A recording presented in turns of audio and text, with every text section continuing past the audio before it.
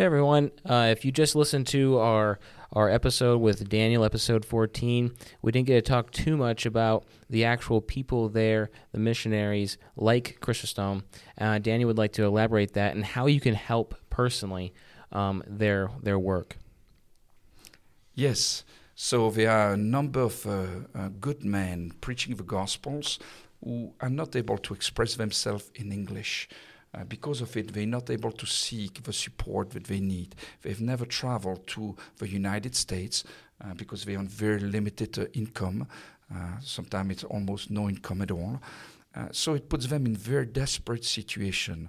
Coming back to Chrysostom, you must understand when I met him, he was writing me. He was about to lose a child. It was his third child that he was about to lose. The first one he lost when she was 14 years old. The second one was 2 years old when he lost her.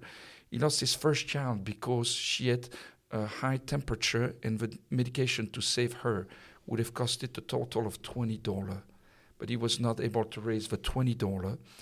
And when you have men who lose a number of their children trying to do the Lord's work, it is devastating. It is devastating for anybody. But you think about a wife who would be told by her husband, I want to try to do the best I can to serve the Lord. And after a while, they still don't find any means to survive. It'd be very easy for the maid to say, now curse the Lord, as it happened in the story of Job. Yeah. And let's do something else than just serving the Lord. So that's the problem. They try to persist in what they're doing despite incredibly difficult situations. So I would like to be their voice today also in talking to you about them. There's this other man I talked to you about, Belabe Wilson. I know some also in Haiti who need some help. I know some in French-speaking Europe. If you are interested in helping them, think about what I just said. $20 would have made the difference to save a daughter who was 14 years old, to allow a man to continue his ministry of peace of mind. Please get in touch with me and let me know. They cannot speak directly to you, but I can play the middleman if you would allow me to do so, or somebody else who speaks French would be fine also.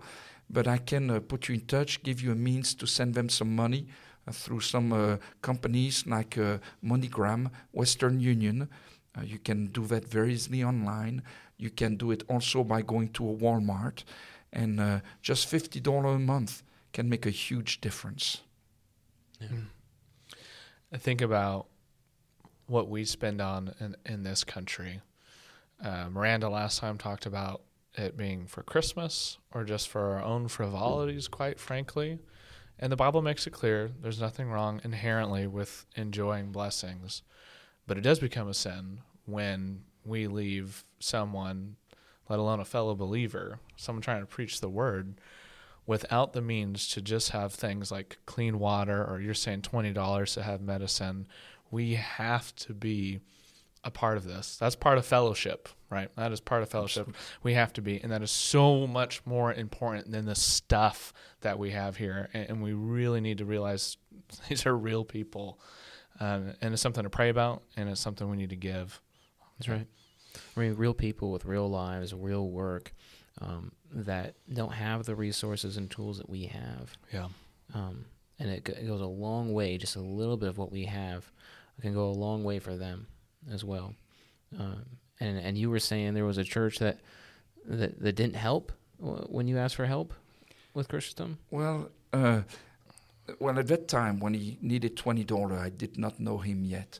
But when I found out his story, I was at the time visiting a congregation who was preparing for Halloween, distribution of candy in the parking lot.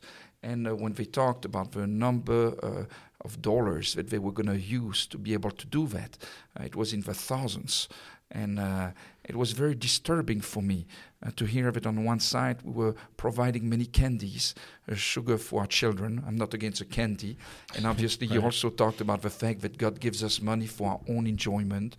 He talks about it in 1 Timothy chapter 6, verse 17. Yeah. Money is not only for our physical needs, but sometimes it is totally disproportionate in what we do.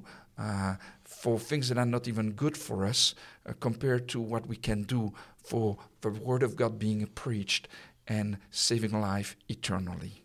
Yeah, that passage says, as for the rich in this present age, I'm willing to say if you live in America, you're rich.